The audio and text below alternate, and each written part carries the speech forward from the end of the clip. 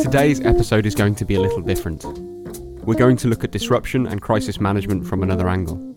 Much like our cyber episode in season 1, this episode stands alone in its treatment of the relationship between risk and business continuity functions. Fiona Davidge is the Enterprise Risk Manager at the Wellcome Trust. She's had a career working in business continuity and risk at some big organisations including TfL and Thames Water. Considering Fiona's background, you'd be forgiven for thinking she'd have a process-heavy and model-orientated approach, but as we'll go on to find out, the opposite is true. Fiona is a big proponent of keeping things simple and not getting caught up in complex acronyms or bogged down in overworked processes. I think this might be rooted in Fiona's early experiences working within large critical infrastructure where some form of disruption is almost guaranteed as a daily occurrence. Let's start at the beginning with how Fiona got into business continuity. And a common theme for season 2, the day-to-day incident management that goes on behind the scenes at the largest organisations. Thames Water is the UK's largest water utility. People will see in the press, they are subject to every day some form of disruption to their service, to a mine. It's stuff going on all the time. But about a couple of times a month there'd be a reasonably significant incident, which most companies would view almost as a crisis. But utility companies are actually incredibly good at managing disruptions because that's what they do, and impact of that on customers. So lots of people think, the blue lights and the army are very good at managing incidents. Well, yes, to a certain extent, but they always manage incidents to other people. What utility companies actually are extremely good at is managing incidents which are disruption of their own service with very visible consequences. You've got a burst water main all over the place, or you flooded someone, or customers don't have water or whatever, and the media is involved. And they have to be very good at that. And Thames Water, being the largest water utility, probably serving London as well, where there's always more visibility, had a particular way of doing things. They actually had a very mature and sophisticated emergency planning approach. Robust continuity capabilities seldom arrive organically. It takes work, usually under the guidance of a passionate internal champion for most organisations to achieve a good level of resilience. Investment, commitment and advocacy at senior levels are key ingredients to successful continuity programs, largely because continuity must be specific and carefully tailored to be effective. That doesn't mean, as Fiona explained, huge documents and exhaustive scenario planning. In fact, Thames Water took a much more practical and minimal approach. It was all about decision making. In a day in which the average emergency procedure was like 200 pages long and no one ever looked at, Thames Water had 12 pages. And it was very diagrammatic, it was very decision support, it was all about helping somebody make a decision in times of stress. And that at the time was actually quite an innovative approach. There was very little instruction of you do this or you don't do this. There were a few red lines about water quality, health and safety, but the majority of the approach was, okay, get the facts, understand them, split them into different concepts, and what do we do? How do I make this decision? What are the things I need to think about as the incident manager? Business continuity and disaster recovery are relatively recent concepts. I think the reason they have this reputation as difficult, complex and impractical is due in part to the heritage they share with traditional military incident and crisis management, an approach defined by exhaustive assessments with convoluted weighted scoring systems. Simplicity is a very powerful tool in crisis planning, and Thames Water were probably ahead of their time in adopting a brief, action-orientated approach to planning. We asked Fiona about the origin of checkbox continuity and how the approach for managing risks differs to planning for incidents. I think maybe it came out of the military approach. There's a list of things you do and you sort of tick them off. And there are places for checklists. There are still places for checklists. But when you're managing something complex, this is still incident management. When you roll forward into risk, it's influenced how I do things now, because it's less about assessments and ticking off and coming up with scores and all this sort of stuff. It's more about thinking things through. What's the consequences of this? What do I do about it? And there's no point in having so much information and so many pages of information that the poor users die before they ever get through it, or they chuck it in the bin. Fiona's move from continuity to corporate risk management started at Thames Water, and it's a helpful organisation through which to understand the key differences between the two concepts. As Fiona explained, she moved away from managing the daily disruptions to Thames Water's services, and she moved into understanding and mitigating the corporate risks to Thames Water as an organisation. I was at Thames Water for 9 years, and I moved from sort of incident management. We took on the business continuity programme because the incident management was more about the water and wastewater. We took on actually managing disruptions to the organisation. And then after a few years, the organisation said, oh, now there's this risk stuff, that's becoming more prominent. We think you're the best team to take that on for us because, you've got your fingers in all these pies across the organisation, managing incidents, you understand risk. So actually the same boss, he was still my boss at that point, said, Fiona, I'm too near to retirement to learn about all this stuff. You go off and learn what's meant by corporate risk management. And that's when the company actually funded me to do the diploma in risk management through the Institute of Risk Management. So I did that, and we created, using the same principles and approach of keep it straightforward and simple, and it's about people making decisions, to create the beginnings of the corporate risk process at Thames Water. So that's how I got into more risk management in the sense of the business rather than response to incidents. They are linked, but they are different. Whilst crisis management and risk management are adjacent activities, they have some very important differences separating them, as we'll go on to hear. One of the interesting ones I wasn't expecting was that they each have a unique relationship with uncertainty. This idea of known unknowns and unknown unknowns came up a few times in the interviews for this series, and whilst we tend to categorise crisis management as responding to situations with limited information, as Fiona pointed out, at least something has actually happened. Risk management, by definition, operates in a state of constant anticipation of things that haven't actually taken place.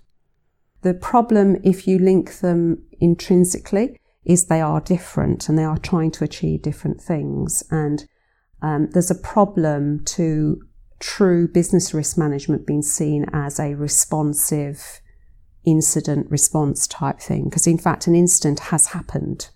Risk is uncertainty you are not sure about, and they are different, but they often end up linked. But as long as there's an understanding, that's not a problem. This is an area we discussed a lot.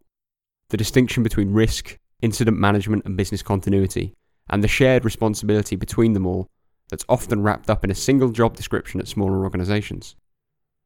And as working habits change and we become less reliant on physical premises to maintain our continuity, the blending of these disciplines isn't necessarily to the detriment of any of them individually. For example, business continuity often sits in facilities, but the problem is then the focus is about the building. The building is merely somewhere you sit in order to do what you do. And in fact, and it's happening here, as IT becomes more cloud-based, you actually don't have to even sit anywhere anymore. You can work in Starbucks, you can work at home, you can work sitting on the train. So the nature of an organisation and how it works is changing quite rapidly. So again, it comes back to what is it you want your organisation to be doing. After working at Thames Water, Fiona moved on to TfL, where her risk management focus deepened. Hearing Fiona discuss TfL's largest risks is a very neat summation of the key differences between risk and incident management. They're not what you might think. So that was interesting, going from one very big infrastructure provider to the public to another one. And there was that sort of familiarity of here was an organisation delivering a key critical public service just in time. It only gets noticed when it fails. The rest of the time we take it for granted. So there was a lot of familiarity with that. But I didn't do any of the incident and business continuity stuff there. There were very firmly teams, as you can imagine with the London Underground, there was very much an incident management team. But I did know them, and actually I knew them from my Thames Water days. So there was some, they knew me and I knew them. But the focus was very much on the corporate risk process. So this was about the business that is London Underground rather than so much running the trains. What is necessary in order to run the organisation, that is London Underground, with all the challenges, the political challenges, the funding challenges, all these sort of things, which of course the public don't see. It used to be interesting, I occasionally gave talks to students, and I always used to start the talk by saying, what do you think is the biggest risks facing London Underground? And they'd always come up with the obvious: fire, terrorism. And no, it was funding. It was decisions being made politically which could change hugely. You get a change in mayor, or you get a change, and suddenly the whole direction the organisation was going might change because politically, we were being told to. So those were much bigger issues for the directors, because actually running the railway safely is part of the day job. Complex though it is. That used to surprise people, and they said, no, it's not that. That's, of course terrorism is a threat, but it's not a risk to the survival of London Underground, or it moving forward, or it providing a service that fits the city in 20 years' time. Yeah. And that's what the risk, and there I sort of say that's the difference between risk management and incident management. Incident management is very much the here, the now, what's the service we're providing, how do we manage a disruption. Risk management is much more about how do we have a competent organisation and a competent service in the future. Moving on from TfL, Fiona's move to the Wellcome Trust has come to neatly encapsulate the different risk and incident management functions across her career. Whilst she initially led the Wellcome Trust corporate risk management activities, she has since taken on the management of health and safety and business continuity as well.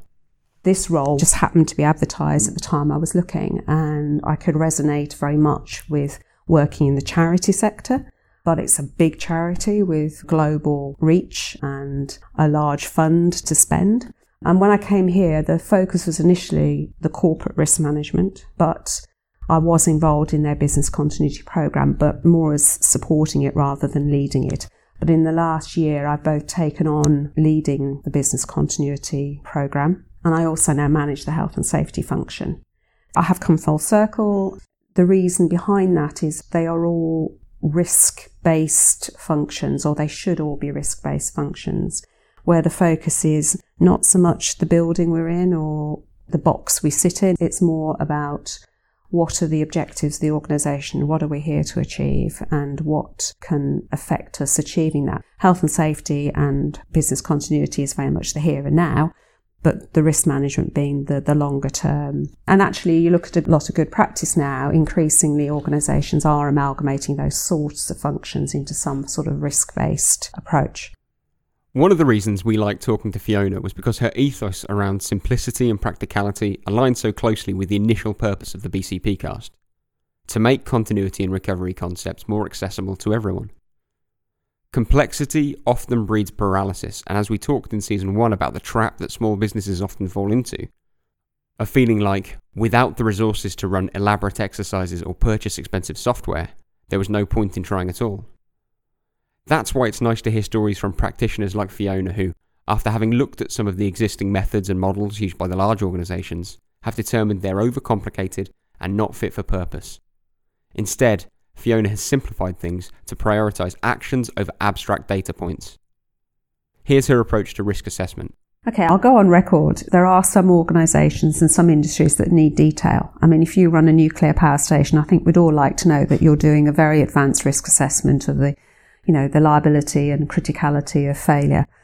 I'll go back to London Underground. They had to do complex risk assessments on safety. So there is definitely some areas where there needs to be some complexity and technicality behind doing risk assessments and the consequences of that.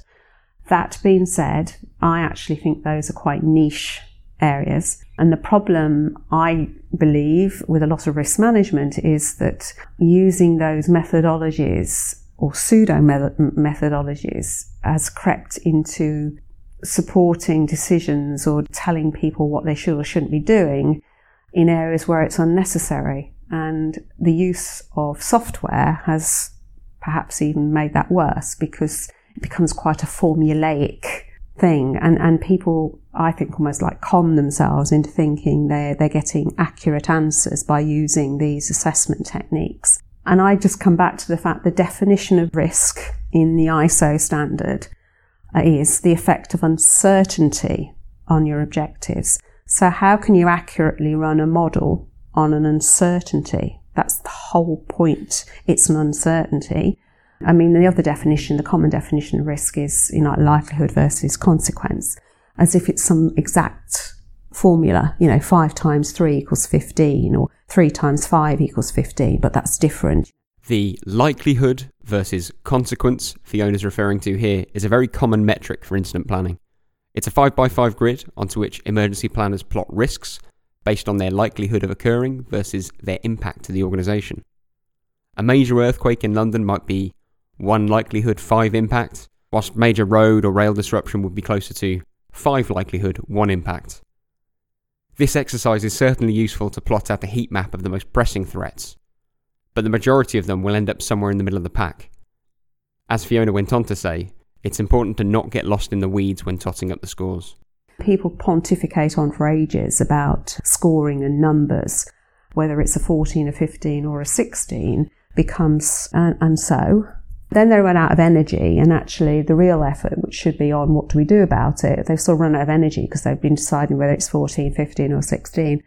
To circumvent any short-sighted debates over abstract scoring, Fiona simplified this exercise even further by reducing the grid to 3x3. I think we do need some assessment, and at the Trust we do, but when I came here there was a 5x5 scoring matrix. So 5x5 is 25 choices. There was the typical, scoring of what the financial consequence, personal consequence, various levels of consequence, and then you worked it out on a grid. And that's fine. I mean, it's not strongly quantitative, but it's giving you something to compare apples and pears, because you do need something to say, this risk over here, how does it stack up against this risk over there? But I don't know, I just came out of a meeting one day where, somebody had been debating whether it was in that square or that square, and I thought, this is ridiculous. Does it matter that much which square it's in within the scale of things? And I just turned around to a colleague and said, I think we ought to reduce from a 5x5 to a 3x3. And she said, that's an excellent idea, Fiona. It's just one of those moments where you suddenly think something, actually, that could be quite useful. And it was funny, I then obviously had to speak to some senior people and say, well, if I simplified the matrix, and everyone went, great, fantastic. That would be really great, Fiona, please do. And obviously I then articulated in a 3x3 matrix some examples, because that's what you're doing. You're trying to paint a picture of potential outcomes. So it'll cost us 10,000, it'll cost us 100,000, it'll cost us 10 million, it'll cost us 100 million. And that's mildly painful, or that's, ouch. And really that's all you're doing in that type of scoring. But I just made it into 3. Of course, reducing the complexity of an exercise only works if you're also improving the clarity of its output. So we wanted to know what Fiona's new categories look like. She took us through how she applies this simplified risk matrix model to the complex business of corporate risk.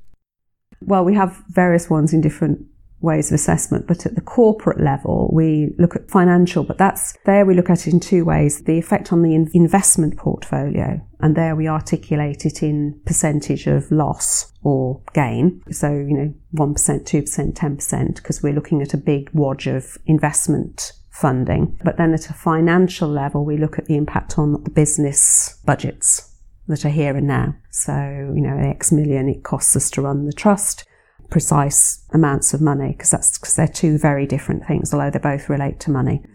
We look at strategic objectives. So will the impact on this completely derail an objective, have a hindrance on an objective, or very little? Because obviously that is really important. Because sometimes things don't cost money. Well, they can cost money, but actually the main impact is it completely affects how we might want to achieve what to us is a key thing we've said we want to achieve. But the point is, we say to people, when you look at what you're thinking might happen, it could be 1, it could be 2, it could be 3 of these types of impact. It could be in different levels of the scoring for each one. It could be a small cost, but it could be a high reputation. So that's what I mean. Reputation obviously is a key one. You score it according to whatever is the highest impact. But then when you articulate what the risk is, you might, in your description, sort of say that whatever. Fiona's approach is all about getting the participants of an exercise, in this case the risk owners at the Wellcome, to the point where they can make a meaningful decision about mitigation. And, in some cases, as we've just heard, that means painting in broad enough strokes to make fundamentally unknown risks more tangible. Accuracy remains important, but so does momentum. If you can categorise your risks and roughly quantify a few tiers of their potential impact, then it becomes much easier to extract a few different proportionate responses. At the very least, they provide a platform from which to adapt new responses as circumstances inevitably deviate from their anticipated counterparts. The definitions of risk and continuity have been a little permeable this episode, as we've moved back and forth between incident response and corporate risk. And we're going to end today continuing on that theme to think about how we can squeeze a little more value from the risk management mindset by applying it to other areas of the business. Fiona's found that embedding an understanding of risk into people's decision making produces a kind of trickle-down effect of resilience across the whole organisation. Widespread risk-based thinking means that projects in particular become de-risked from their conception. I mean, in a perfect world, I'd say everyone should use a risk-based thinking all the time, but then they might think, oh, of course you would say that. But actually, no, seriously.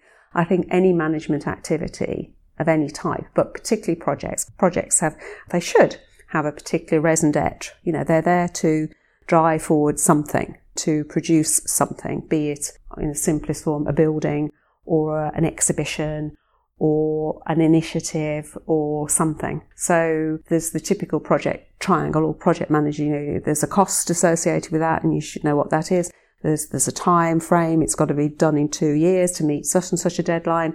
And then there's the objectives. What is it we're trying to get out of this? The classic project pyramid. And really what risk management plugged into that is saying, again, this back to, but what are the uncertainties around that? Is it going to cost me 10 million or actually, I don't know, it could be 11, it could be 9, it could be 12. 12 isn't a problem, but 15 is. Time, you know, oh, actually, am I going to achieve this in 2 years? But actually, I've got to hit that deadline.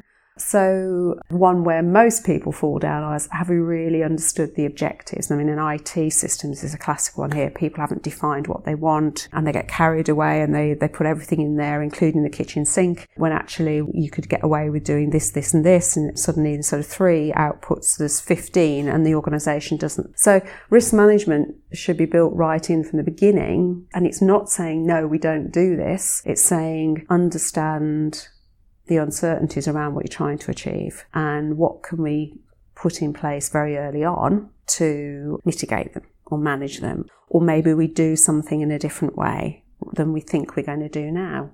That's happening here at the Trust. You know, we've got some very big programs we've got planned, we're planning. So it's very important to us that we achieve the objectives that those are set, but they're extremely complex objectives, they're ambitious objectives. Their objectives with several partners, where that's always becomes more problematic because you're not direct, you know, they're partners, not people you control. Risk management should be really about saying, open your eyes, look at the issues, don't ignore them, embrace them,